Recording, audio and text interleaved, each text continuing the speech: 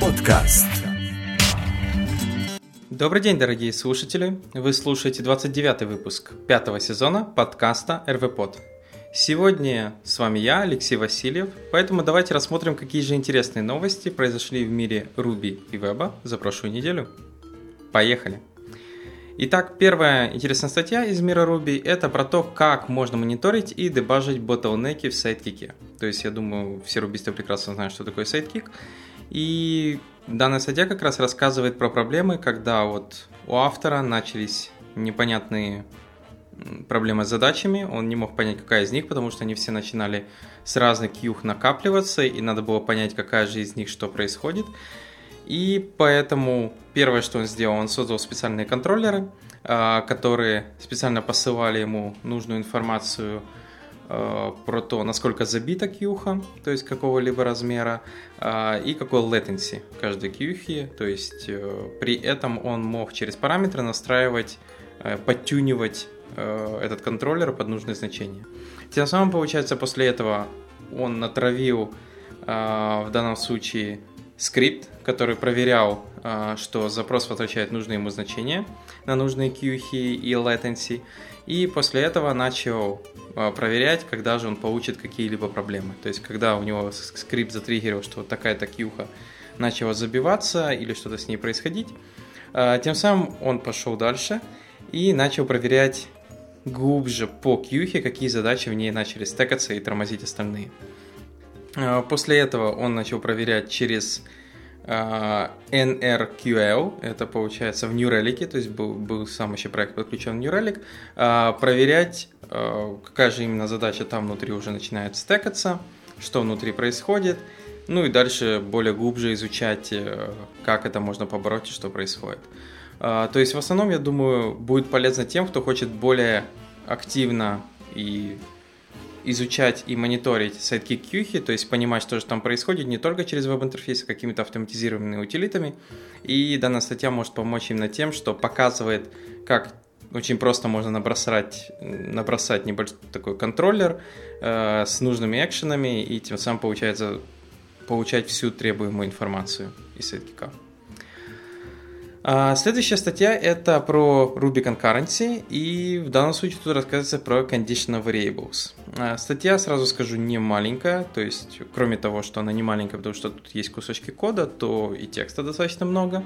То есть, в основном рассказывается, если в предыдущей статье автора рассказывалось про мютексы, что такое параллелизм, GIL, зачем вообще нужны мютексы, то тут рассказывается про еще такую вещь, как Conditional Variables, которые позволяют сказать какому-то треду заснуть и проснуться только тогда, когда какое-то условие достигнуто.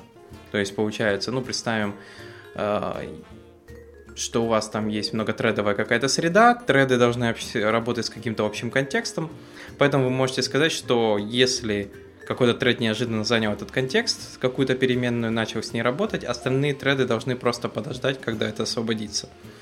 Но при этом по сравнению с мютексом, потому что мютекс, как мы знаем, блокировка, тут же получается задача тем, что треды могут продолжить выполнять что-то другое, пока эта переменная занята. То есть они могут проверить, переменная еще занята, и продолжить что-то делать, и потом к ней вернуться. То есть есть такой подход с кьюхами, при этом сразу при прочтении статьи я вспомнил хорошую встроенную библиотеку в Ruby, кроме мютексов есть Q, которая позволяет как раз общаться тредам, то есть по поводу чего-либо. И получается, автор как раз рассказывает и показывает кусочками кода, что же из себя это представляет. То есть опять же вспоминает про мютексы и потом рассказывает, как задачу с consumer-producer проблемами, вот этой кьюшкой, можно решать именно с мультитрейдингом. Поэтому, если вас особенно интересует concurrency, параллелизм, прекрасно, конечно, понимаем, что это разные вещи, но все же можно прекрасно почитать в этой статье, рассказано достаточно интересно, и попробовать позапускать эти кусочки кода, почему бы и нет. Хорошо, перейдем к следующим статьям из мира веба и JavaScript. Первая достаточно интересная статья – это статья про то, как декофенизировать большой CoffeeScript проект. Декофенизировать – это означает перевести его из CoffeeScript в данном случае на ES6. То есть автор рассказывает, что у них достаточно большая код-база, это где-то приблизительно 1400 файлов, это в среднем 200 тысяч строк. И автор решил вот рассказать, как они переводили с CoffeeScript на ECMAScript 2015. То есть, понятное дело, что изначально автору надо было доказать всей команде, что это требуется делать, почему это нужно, какие-то преимущества даст, потому что просто раз говорить, что это надо сделать, потому что скучно, это как бы, да, возможно, вариант, но я думаю, очень слабенький. И в данном случае автор тут рассказывает, что же делали, как переводили, то есть для этого есть даже специальный проект, называется Decaffeinate, который, получается, кофе переводит в JS обыкновенный. Также он рассказывает, как подключали линтеры, JS-код шифты, тоже достаточно хорошая штука. И дальше он рассказывал про разные трики, штуки, которые у них возникали. Ну, честно говоря, если коротко, в основном они возникали из-за того, что плохо был написан код. Например, что если они в конструкторе писали this какой-то метод, а потом в конце супер, то понятное дело, что на удивление в CoffeeScript, если это работало, то в обыкновенном JavaScript в ES6 это не работало. То есть супер должен быть вызван до того, как вы пытаетесь вызвать this в конструкторе любого метода. Ну, то есть, понятное дело, что это фиксилось одной линией кода, то есть поменял местами и все работает. Ну, если все написано правильно. Дальше это биндинг методов с сабклассами. Это, да, это та проблема, которая немножко иногда бесит, и которая не работает в ECMAScript без каких-нибудь дополнительных плагинов или еще чего-то, или постоянный биндинг this в конструкторах. Да, с этим приходится, ну, скажем так, бороться. Следующее, это там у них были проблемы со сборщиками, с грантом, потому что они его использовали. Extending классов отличался, понятное дело, потому что CoffeeScript extending переваривает по-своему, а у ECMAScript свой вариант. Кстати, встречал такую проблему, если какой-нибудь старый проект там с бэкбоном еще используешь, то ты его пишешь на CoffeeScript, экстендом, все работает. Неожиданно конвертируешь в ECMAScript и перестает работать, потому что, оказывается, экстенд там работает по-другому, и какие-то свойства бэкбона просто не работают.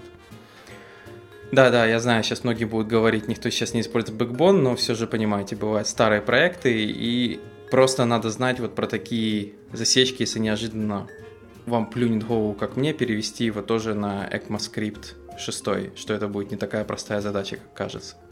Но в любом случае, я думаю, статья будет интересна тем, кто как раз хочет попробовать перевести свой проект. Что хорошо от автора, он также дает специальные скриптики, которые они использовали, которые позволяли им через код Shift и многое другое именно конвертировать CoffeeScript код в обыкновенный. Следующая статья, думаю, достаточно интересна многим, кто работает в JavaScript. Ну, возможно, будет интересно только тем, кто знает, что такое UTF-16 и как это работает. Статья прекрасна таким кусочком кода, который вы можете просто скопировать, вставить в консоль и, возможно, немножко удивиться, что неожиданно появилось огромное сообщение в алерте, хотя как бы не ожидалось. И получается, автор как бы тоже увидел такой кусочек кода, начал изучать, что же происходит. Честно говоря, это надо в любом случае читать и пробовать. Я расскажу только о том, что вот если вот недавно, как говорится, энное количество месяцев назад был записан скрипкаст, как работает UTF-8, то у UTF-16, который не путать с CS2, оно сначала были одинаковые, теперь уже не то. Сначала там когда-то было там фиксированной ширины 2 байта использовалось. Но получается, они поняли, что этого не хватает, и они начали использовать такие вещи, как суррогатные символы. То есть есть high суррогат и low суррогат. Это специальные символы, которые составляют вместе пару, и эту пару они занимают, то есть получается вот эти 2 пары занимают вместе 4 байта. Например, если вам надо какой-то специальный символ, там какой-то вот этот смайлик использующийся, то вам надо использовать две суррогатные пары, и путем вот это смешивания этих двух суррогатных пар вы получаете требуемый Unicode символ.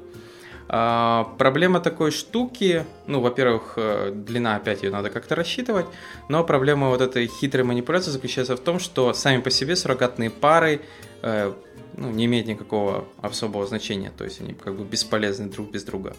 Но и получается, если это скормить такой UTF там, с суррогатными как-то специальными парами, то вы будете видеть, например, только один символ, а в реальности там будет, можно килограмм символов зашить суррогатными парами, при этом используя только одну из них. И автор показывает как раз, что происходит, почему этот кусочек кода работает так странно, и выводит вам сообщение, и как раз вот про эти все суррогатные пары в UTF-16 можно почитать. Поэтому, если вы не знали неожиданно про такую вещь, как это работает и как с этим справляется JavaScript, вот можете почитать, достаточно хорошая статья. То есть, если UTF-8, я думаю, можно посмотреть наш скринкаст, то вот про UTF-16 можно почитать и веселую статью с кусочком кода. И также повеселить всех на работе, если кто-то не знает, тоже рассказать, как это работает.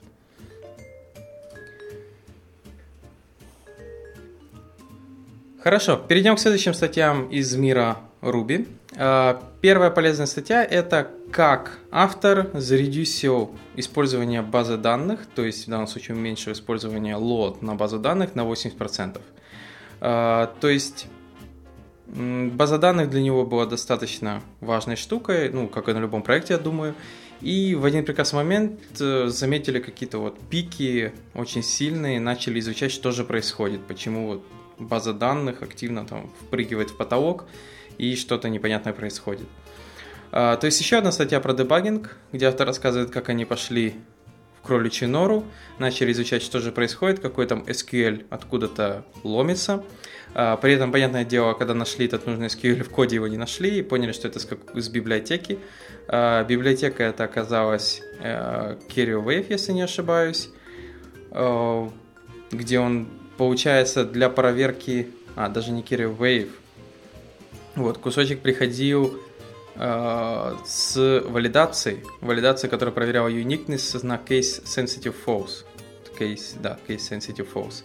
И получается, что делал Active Record? Он конвертировал lower, использовал lower функцию SQL, чтобы приводить в нижний регистр все, что туда передается, и проверять это наравно. Проблема в том, что когда используется подобная функция, индекс игнорируется, если на это нету готового индекса. И, понятное дело, такая SQL, учитывая какого масштаба она, может просто невероятно порвать на большой таблице базу. Что в данном случае и происходило. И поэтому автор он удалил валидацию и вместо валидации просто добавил индекс на уникальность. Что решает проблему. Просто невероятно.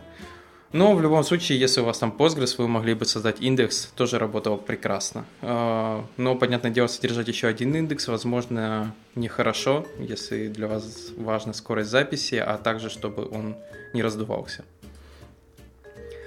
Следующая статья рассказывает про полезную библиотеку Racecar.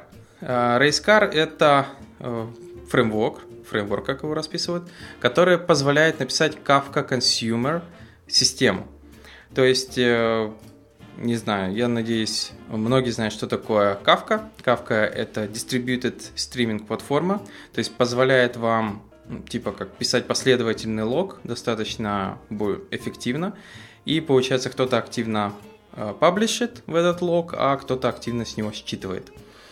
То есть в основном Kafka используется для всяких real-time data пайплайнов, стриминг приложений, она достаточно хорошо скейлится, fault-tolerant, и много-много другое полезное, для чего ее можно использовать. В основном use case это месседжинг, веб-сайт activity tracking, какие-то метрики, лог-агрегации, стрим-процессинг какой-нибудь, что-то активное, какие-то RSS-фиды летят, и вы активно их процессите.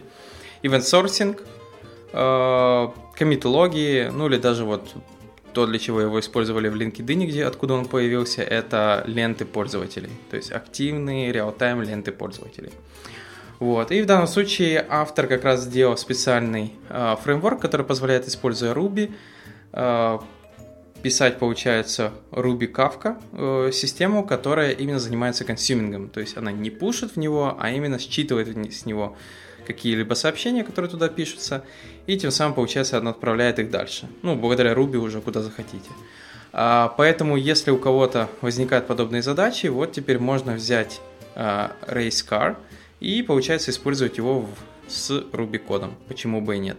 Ну, потому что это, кстати, может быть достаточно логично, потому что очень часто бизнес-логика, которая по обработке данных должна находиться на каких-либо консюмерах. То есть, получается, например, пушеры, паблишеры, они должны быть достаточно быстрые и эффективные. Их часто могут писать на Go, Rust, еще на чем-то. То есть они должны немедленно принять данные, куда-то их положить и забыть про них.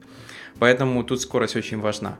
А в то время как консюмеры, они могут потихоньку собирать оттуда данные, считывать, проверять, там, какой-то calculation делать и потом агрегировать и складывать.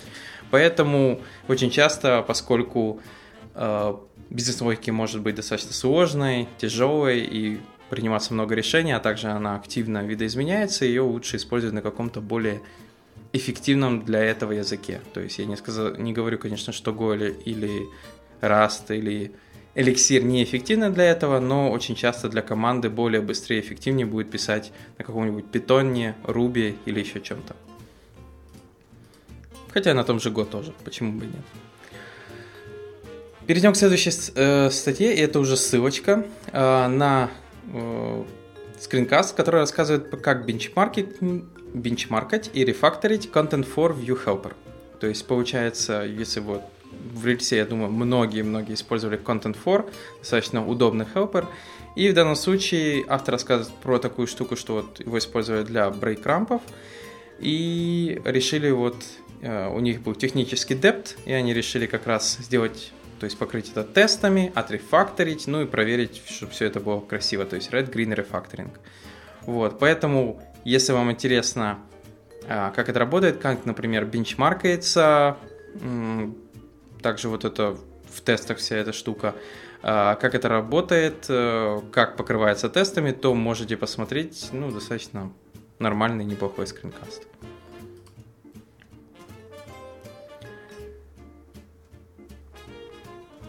Перейдем к следующим статьям из мира веба и JavaScript.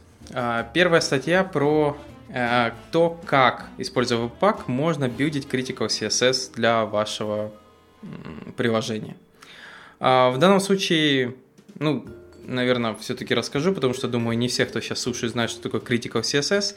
Critical CSS – это минимальный набор CSS, который требуется для того, чтобы обернуть или разукрасить видимый кусок HTML для первичной загрузки пользователя. Надеюсь, правильно объяснил, давайте расскажу более подробно. Когда у вас есть какой-либо приложение, сайт, ресурсы или что-либо, оно может быть достаточно большим, то есть там скроллинг, еще какие-то страницы.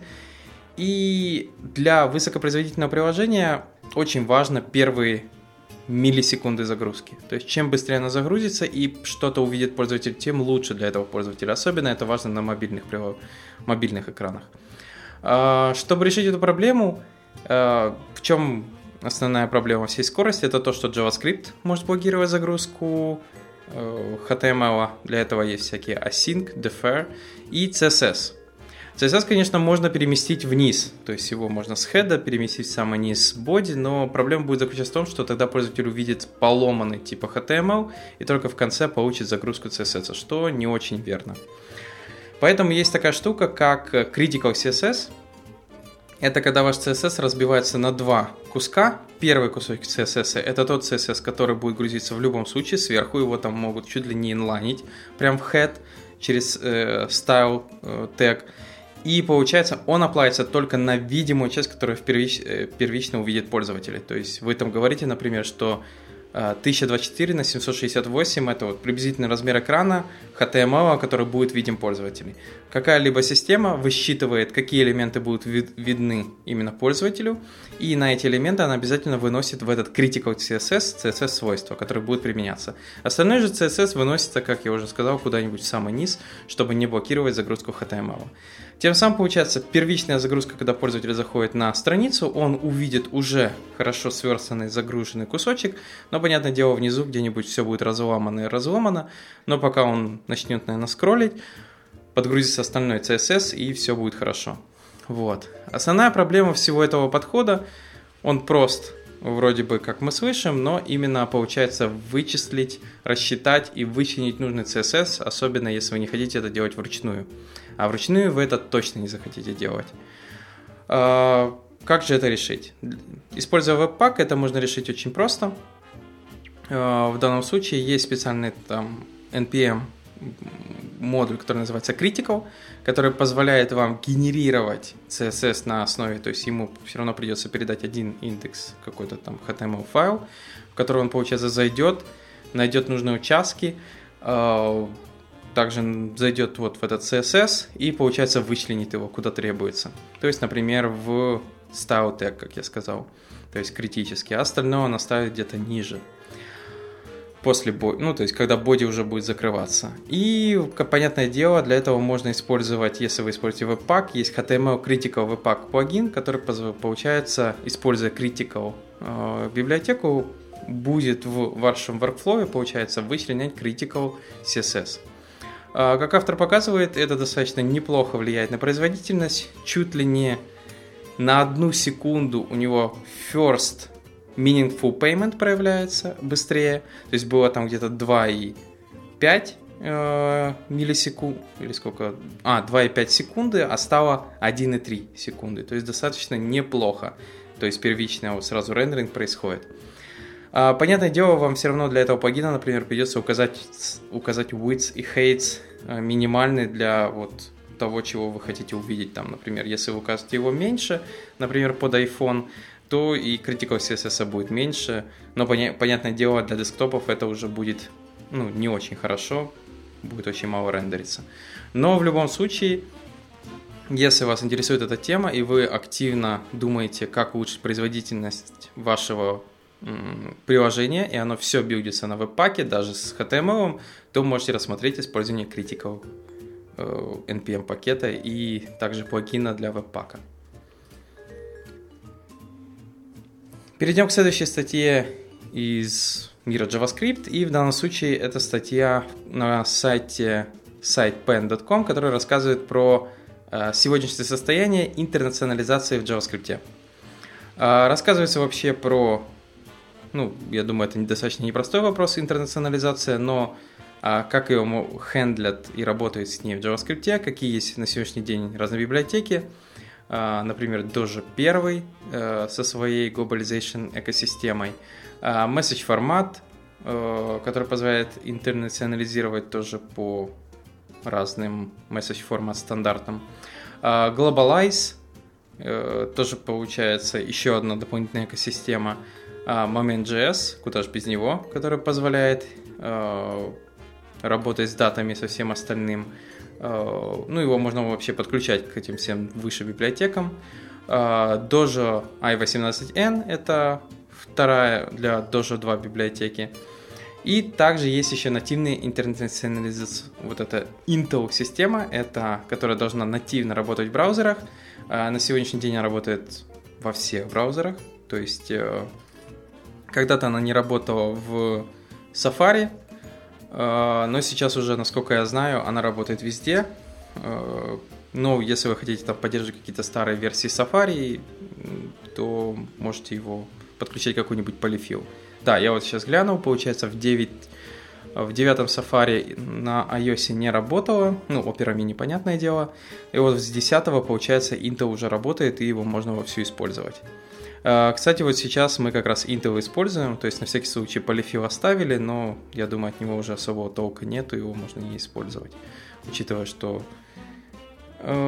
Хотя, если подумать, например, iPhone 4, он, наверное, на 10-ку как раз не перешел iOS, и там как раз вовсю 9-ка, поэтому, возможно, если хотите поддерживать таких пользователей, то стоит все-таки втыкать polyfill. Который, кстати, может быть недостаточно легенький, но вы можете его опционально через там тот же Webpack собирать и подгружать нужный JS bundle с polyfill или без. Но в любом случае я отвлекся. Статья как раз рассказывает, что вот Intel, он вроде бы как рабочий из коробки идет в браузерах, есть для этого, понятное дело, polyfill, внутри идет datetime формат и number формат для работы с датами, есть collator, который, получается, позволяет улучшить, или точнее сделать правильным алгоритм сортировки для разных языков, ну, слов, букв, еще чего-то, вот. И автор также расскажет, что сейчас это есть еще один proposal для того, чтобы ECMA улучшить именно интернационализацию, заимпровить ее, сделать лучше. Ну, что тут можно сказать? Выбор хороший из всех библиотек, то есть, как я сказал, я использую Intel, достаточно удобный, то есть, при этом пока что для сортировок я еще особо его не использовал, в основном у меня используется для форматирования, там, дат, цифр. Хотя, например, там часто может его не хватать и приходится, понятное дело, использовать или Moment.js для форматирования дат, а для цифр, например, Number.js. Вот. Но в любом случае, там просто для работы с интернационализацией, с поиск-холдерами, плюрализацией и многим другим, Intel очень хорошая библиотека. Поэтому для тех, кто прочитает статью, я вот советую именно в первую очередь посмотреть на нее. И следующая, достаточно, я думаю, простая, но все же хорошая статья. Это 10 вещей, которые суровый, хороший JavaScript девелопер должен знать. Ну, вообще тут написано serious, то есть серьезный, такой, тот, который думает дальше развиваться и работать. В основном тут рассказываются такие вещи, что, понятное дело, Core Ecosystem, это Browser API, Library API, jQuery, React, TypeScript, прочее. Так можно, конечно, все захватить. Понимание async кода в JavaScript, что такое async await, RGJS, fetch, event loop. Вы должны работать комфортно хотя бы из одним из девелоперских тулов, то есть, не знаю, с какой-то там IDE, библиотекой, экосистемой у вас должно быть разговор на «ты». Также вы должны, например, быть хорошо, без проблем с какими-то базовыми дизайнерскими задачами, типа HTML, кусочек CSS и все остальное. Но я думаю, это не проблема. Тут, кстати, хорошо вспоминается такая книжка Don't Make Me Think. Я вообще советую эту книгу почитать. Отличная книжечка по UX. Я заметил, часто многие даже дизайнеры не открывали подобную книгу. И вот как раз она достаточно старая, скажу вам сразу. То есть ей уже много лет. Она там минимально переиздается, если не ошибаюсь. Но книга вот Стива Круга, она достаточно крутая, рассказывает, как правильный, ну, что из себя представляет правильный интерфейс. Есть, кстати, очень много еще хороших книг подобных. Понятное дело, понимать basic, как работает networking, HTTP Base API, работать базово с Node.js, работать с каким-то фреймворком, ну и много-много другое, тут достаточно пунктов. В любом случае, я думаю, почитайте, особенно те, кто начинает, чтобы понимать, что лучше знать и куда лучше вам двигаться. Понятное дело, тут не дается прямое назначение, но, по крайней мере, ставятся точки, что вам в любом случае требуется заполнить в ваших дырках в знаниях, если такие есть. Хорошо, перейдем к следующей интересным статьям, а по Ruby это у нас библиотека, которая, кстати, не только по Ruby, но подойдет и для Node.js разработчиков, то есть для тех, кто, например, пишет какую-либо программку, возможно, десктопную или консольную, и при этом пишет ее используя JavaScript на Node.js или используя Ruby. Для этого есть такая штука, называется Enclose.io. Это специальная вещь, которая собирает ваше приложение в один выполняемый файл. Ну, при этом, который будет работать и на Windows, и на Linux, и на macOS. То есть, получается, в результате, используя ваше Node.js приложение или Ruby, вы можете собрать все ваше приложение, оно будет работать достаточно быстро, не надо будет никаких зависимостей, то есть его можно легко будет перемещать как один бинарный файлик. У него будет автоапдейт включен, если требуется, то есть вы можете это добавить.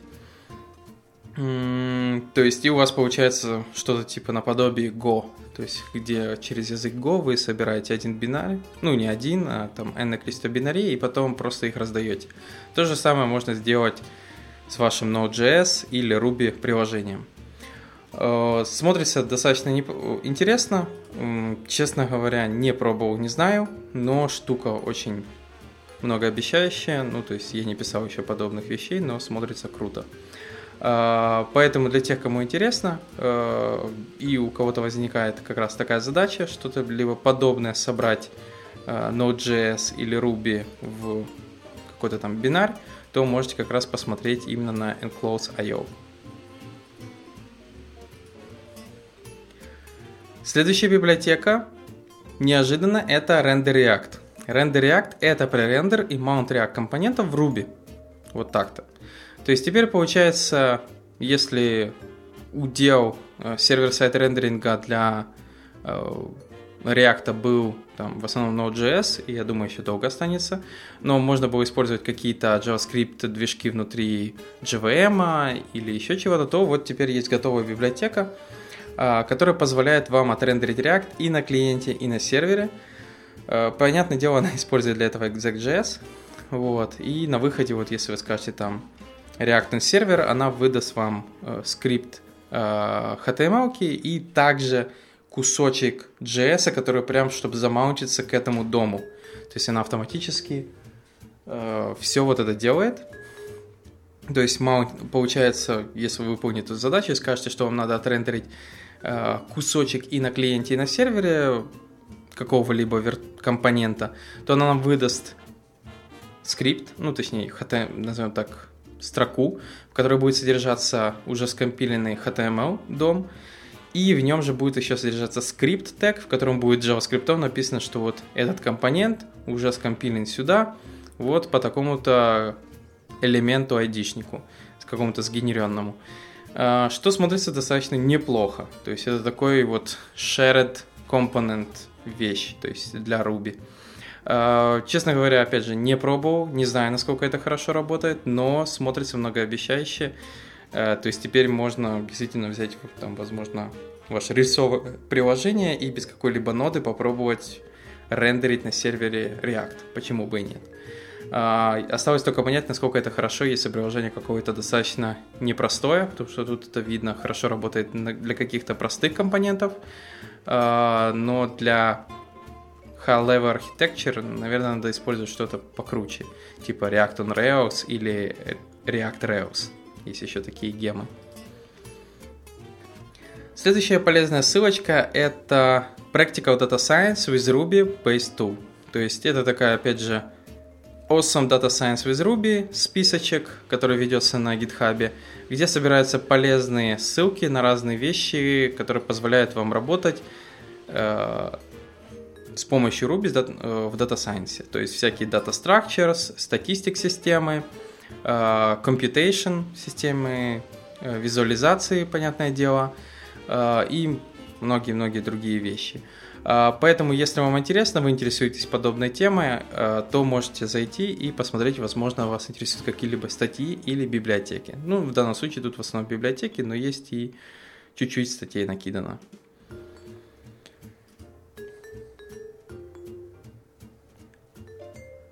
Хорошо, перейдем к следующим статьям из мира веба и JS. Первая библиотека называется PopMotion. Это JavaScript Motion библиотека.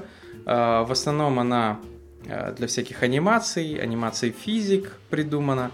Ну, я думаю, особо добавить больше тут нечего. То есть можно там какие-то... Я думаю, еще можно на ней попробовать 2D график. Хотя нет, я думаю, 2D игрушки на ней не сделаешь.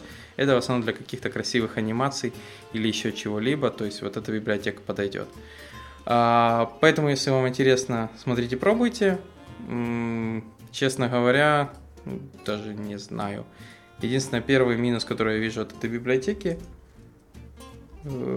как-то странно. Хотя не, нормально.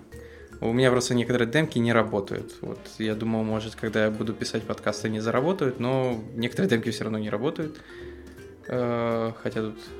Ага. Хотя иногда работает, иногда нет. Поэтому будьте внимательны, библиотека достаточно странно себя ведет.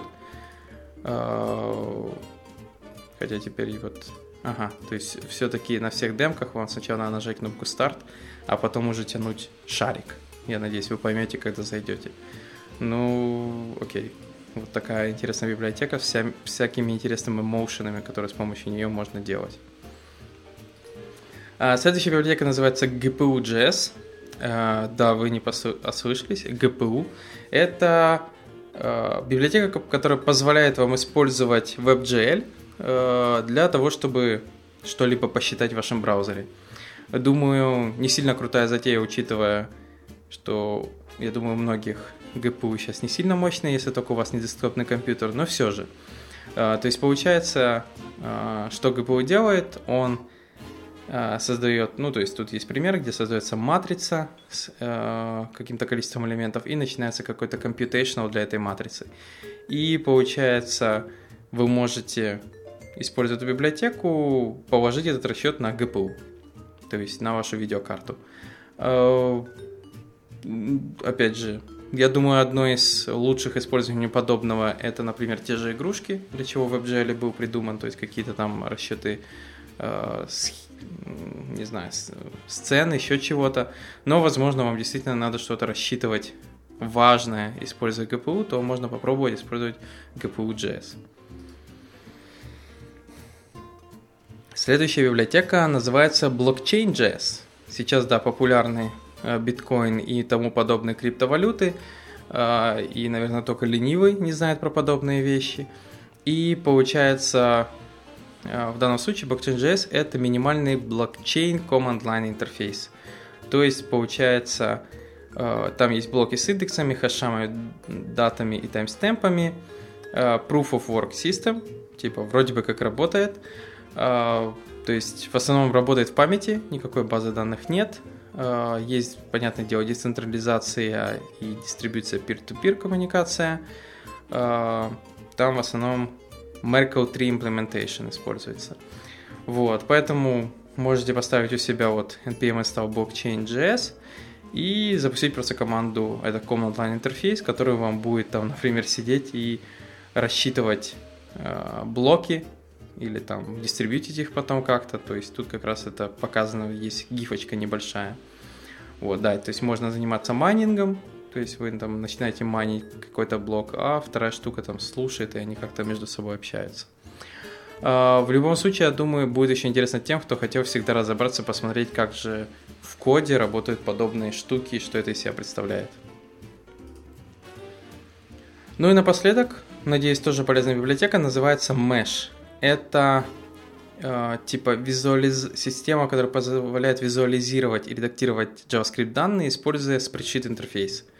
То есть получается, вы подцепляете эту библиотеку, и она позволяет вам вроде бы как писать некие функции и что-либо еще, и эти функции конвертировать в такой превью в виде таблички спредшита, в которой вы можете добавлять что-либо, изменять, то есть изменять какие-либо данные. То есть вы просто вешаете его на input, и что самое интересное, сбоку она формирует кусочек код, который вы, получается, видите, что из этого кода происходит и как он формируется. В любом случае смотрится, не знаю, прикольно. То есть, особенно, я думаю, подойдет тем людям, кто активно использует спредшиты, но им, вот, например, не хватает вот этого лимитейшна, который в них есть, то есть какой-то там хотят более крутого computation power, чтобы он что-то делал круче. Возможно, можно попробовать в сторону вот этой как раз Mesh библиотеки. А на этом у меня все. Спасибо, что слушаете этот подкаст. Подписывайтесь, пишите ваши комментарии и услышите уже новый выпуск на следующей неделе. Пока!